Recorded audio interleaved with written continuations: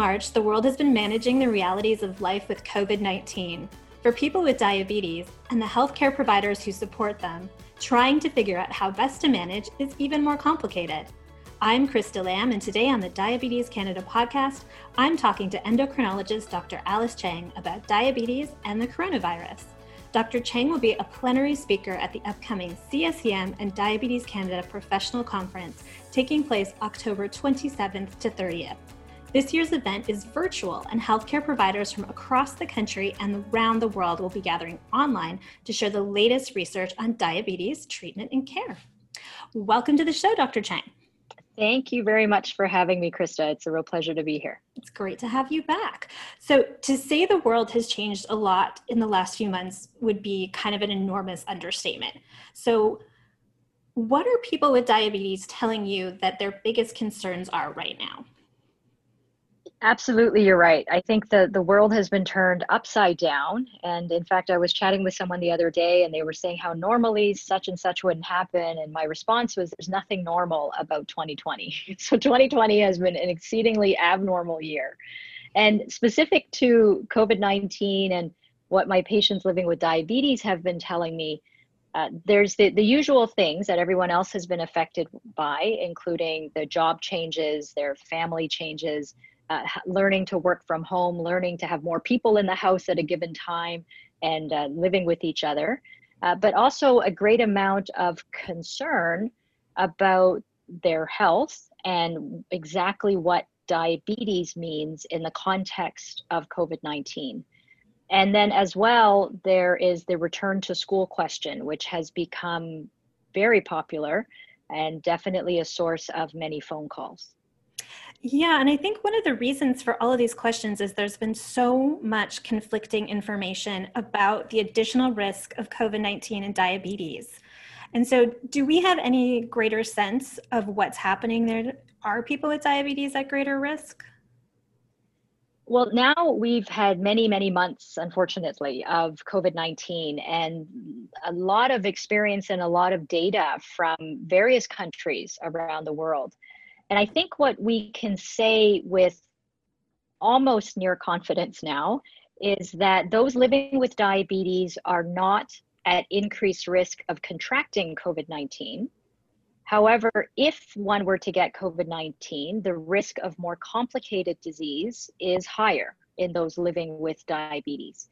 Those data now seem to be fairly consistent coming from different countries from around the world.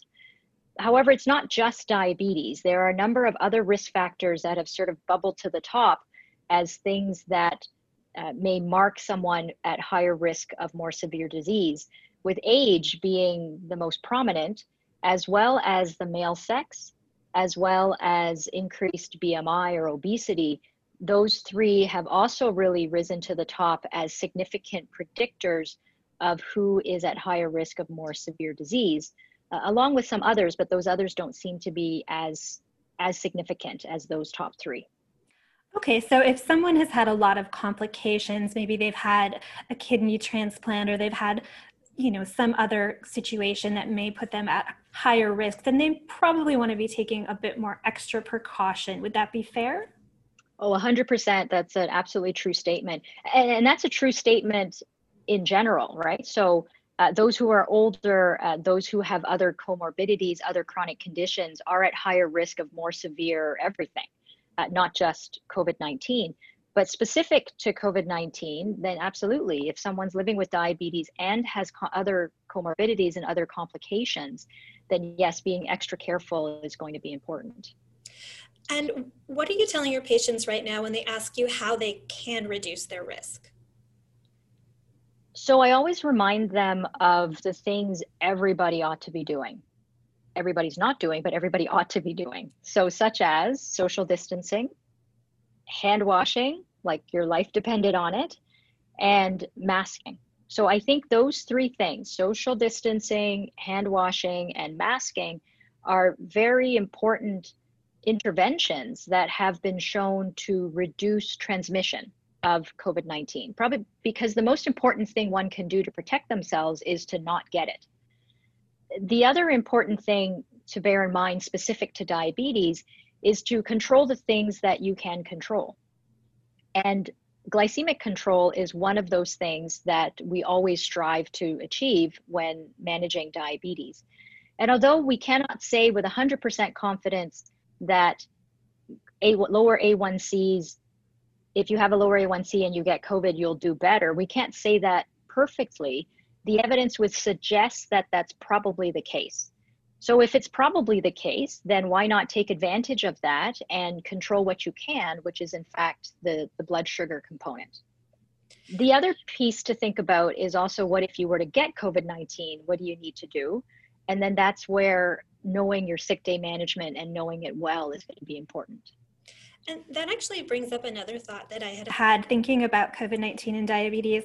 Are you noticing any changes in A1Cs as people are, they're feeling more stressed, they're potentially being less active, things like that? Is that going to factor in? So that's a very interesting question, Krista, because we all kind of wondered what would happen. And I have to say, near the beginning, generally speaking, people's blood sugars got higher for all the reasons you explained. There's also the banana bread issue. I think everybody and their cousin was baking. So that did not help the blood sugar situation. So I would say in the beginning of the pandemic, when I was making phone calls and contacting patients, it tended to be higher blood sugars.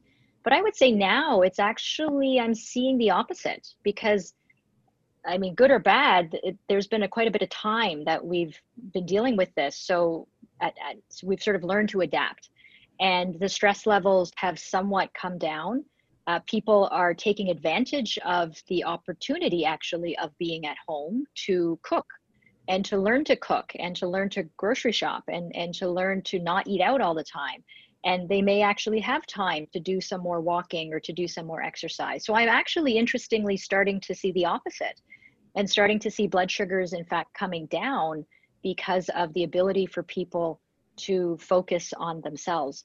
But in the beginning, absolutely, I would say everything was going up, and now I'm actually beginning to see the opposite.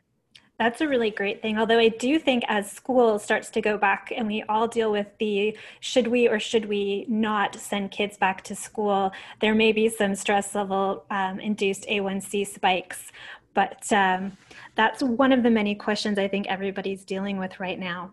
And I wanted to ask you, because I'm sure you're getting this question a lot, are you advising patients at all on, if it's safe for their children with T1D to go back to school? That is a great question. And I get a lot of questions actually from my adult patients living with type 1 or type 2 who are teachers themselves. And the question I'm getting from them is, it safe for them to return to work? So it's actually, I think, a very similar conversation. So let me start more from the adult side of things. I think the key is to understand the work environment in which you're going to return. So is it one where you'll be provided with PPE, provided with a face mask, provided with face shield, hand sanitizing? Will there be some attempts at social distancing? What will the class size look like? Is it a grade in which one can control things? So for example, I have a patient of mine who lives with type 1 diabetes, and she is a kindergarten teacher. Now, kindergarten is a whole other ballgame in that it's very hard to get kindergarten students to maintain social distancing or to wear the face mask because they're kindergarten age students. So they're usually all over the teacher. So she really felt that the ability to maintain those three basic principles of social distancing, hand washing, and face masking is going to be a challenge. So then it became a conversation she and I had about, what's realistic and what can one safely do. However, for my other patients who are teachers of higher grade levels, the general consensus has been, yes, you can go back to school as long as accommodations can be made to maintain those three principles and to try to limit the class size. When it comes to the children living with type 1 diabetes, now I'm not a pediatric endocrinologist, so I don't tend to treat the little kiddies. So that I would defer to the expertise of my pediatric endocrine colleagues. But certainly amongst the adolescent group, the conversation has been those three principles: social distancing, hand washing, face masking, and then maintaining, sort of being smart about it. And when you get home from school, making sure that you're washing your hands and changing out of your clothes and things like that. And that's all really great advice. And I think it's like everything with COVID-19, we're learning a lot as we go. And so some of this, is changing daily and we're getting new information. So it's always good to keep that in mind. And another big switch that we've had lately is virtual care. And you've mentioned this a couple of times that you've been seeing some of your patients virtually. And so for people with diabetes who are used to coming into the clinic and having their A1Cs tested and getting blood work and all of those sorts of things, has this been a huge shift? And how have you found it in terms of the pros and cons? So I guess the one of the good things to come out of this terrible situation is that it has forced us to change the way we do things on a dime. And these are perhaps some changes we should have been making all along, but until we were pushed to do it, we weren't doing it. And one of those changes, I think, is this virtual care model, which has, I think, actually improved things for many people. And let me explain why. The ability for me to be in touch with my patients by phone, and I've been doing mine mostly by telephone, has really saved them tremendous amount of time in terms of not having to take time off work or school to come to my office, and not having to pay for parking, because that's definitely been a daily complaint I would hear about on a regular basis, and really being able for me to actually ask them some questions while they're at home, and they can run to the fridge and check out the expiry date of their glucagon kit. Like, there's things that they can do because they're physically at home that I wouldn't have been able to do when they were in my office. So in some ways, there was actually a lot of benefit that has come out of this situation.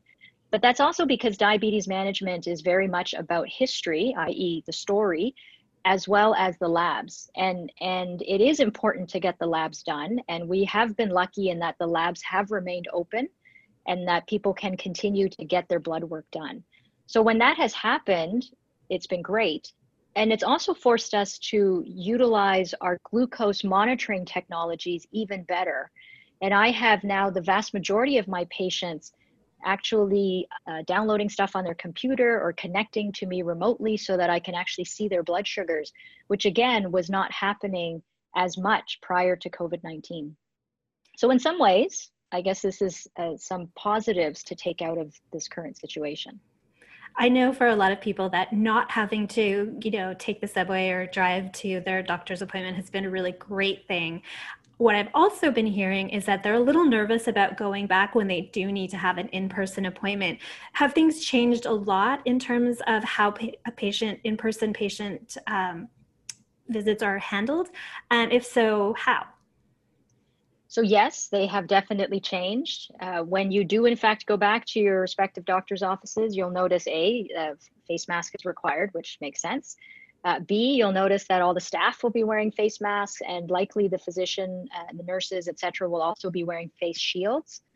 In addition, you're going to see a lot more scrubs or the sort of scrub uniforms being worn by people, because I think in the work environment, we prefer to be wearing those so we can change out of them when we get home. And then even the physical setup of the office is going to look different in that the waiting room, the chairs will be set further apart. At some offices, you're asked to wait in your car until you're called to come in. And then in the office itself, if possible, you'll notice that the physician will be sitting much farther away from you than they would have in the past. But they'll still obviously come up to you and do the physical exam as needed. So those are some of the changes that you're going to notice. The offices will not be as busy because we are spacing out the in-person visits more in order to allow time to clean the space between patients as well. However, the actual interaction with the team hopefully will not have changed. The human part of it should not have changed, but the outward physical appearance would definitely look different in terms of how we're handling in-person visits. Well, I think that will bring people a lot of comfort knowing that there's so many precautions being taken if they do have to go in for an in-person appointment, that they should feel a little bit more comfortable with that. One of the last things I wanted to ask you is, and I mentioned this a bit earlier, so things are changing all the time. We're getting new information. What we knew in March is very different from what we know right now. If people are looking for resources that they can trust, is there anywhere that they can turn to get that sort of evidence-based information about, what might be the right way to do things or what might be the safer way to do things? So I think our public health, so the Health Canada Public Health Agency definitely is putting out appropriate measured information on a regular basis and updating data quite frequently. Your local public health units would also be providing that information. Diabetes Canada on the website also has some COVID-19 information. And if you wanted to look outside of the country, there's also stuff from the CDC, the US CDC, and actually there's a site in the UK from Leicester, the Leicester group in the UK that has a whole website on diabetes and COVID, which is also excellent. So there are some trustworthy sources out there. I'm not sure that Facebook posts from total strangers are the place to go. So I really would suggest going to organizations that would have vetted the data. But bear in mind that things do keep changing. And I can understand how someone watching this would say, would actually perhaps be fearful because we keep changing what we're saying. So then one conclusion is, well, they don't know what they're talking about. And I get that. I can see where that comes from. And I guess my only words to that would be to say, it's because we're learning as we go. And that's how science works as well. As we get more information, we adapt to it.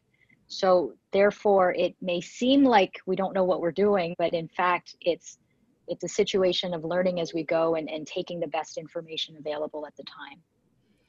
Yes, and that's really good advice, I think, because people just, it can be super confusing when you have all of these different things coming through all the time, and it seems to be changing day to day, but this is the first time we've had to deal with this, so it's good that we're able to update things accordingly. So I will thank you so much for being on the show today. It was wonderful to have you. Well, thank you. Thank you very much. This was great fun. And I'll thank everyone for listening. We really appreciate it as always. And as I mentioned earlier, Dr. Cheng will be a plenary speaker at the upcoming CSEM and Diabetes Canada Professional Conference, which takes place October 27th to 30th. She'll be providing even more information about COVID-19 and diabetes to help support healthcare providers. You can learn more and register at diabetes.ca. If you have questions or comments about the podcast or this topic, please share them with Diabetes Canada at info@diabetes.ca. You can also follow Diabetes Canada on all the social media channels. And if you liked this episode, please be sure to subscribe in Apple Podcasts, Spotify, Stitcher, or the podcast provider of your choice. Thanks for listening.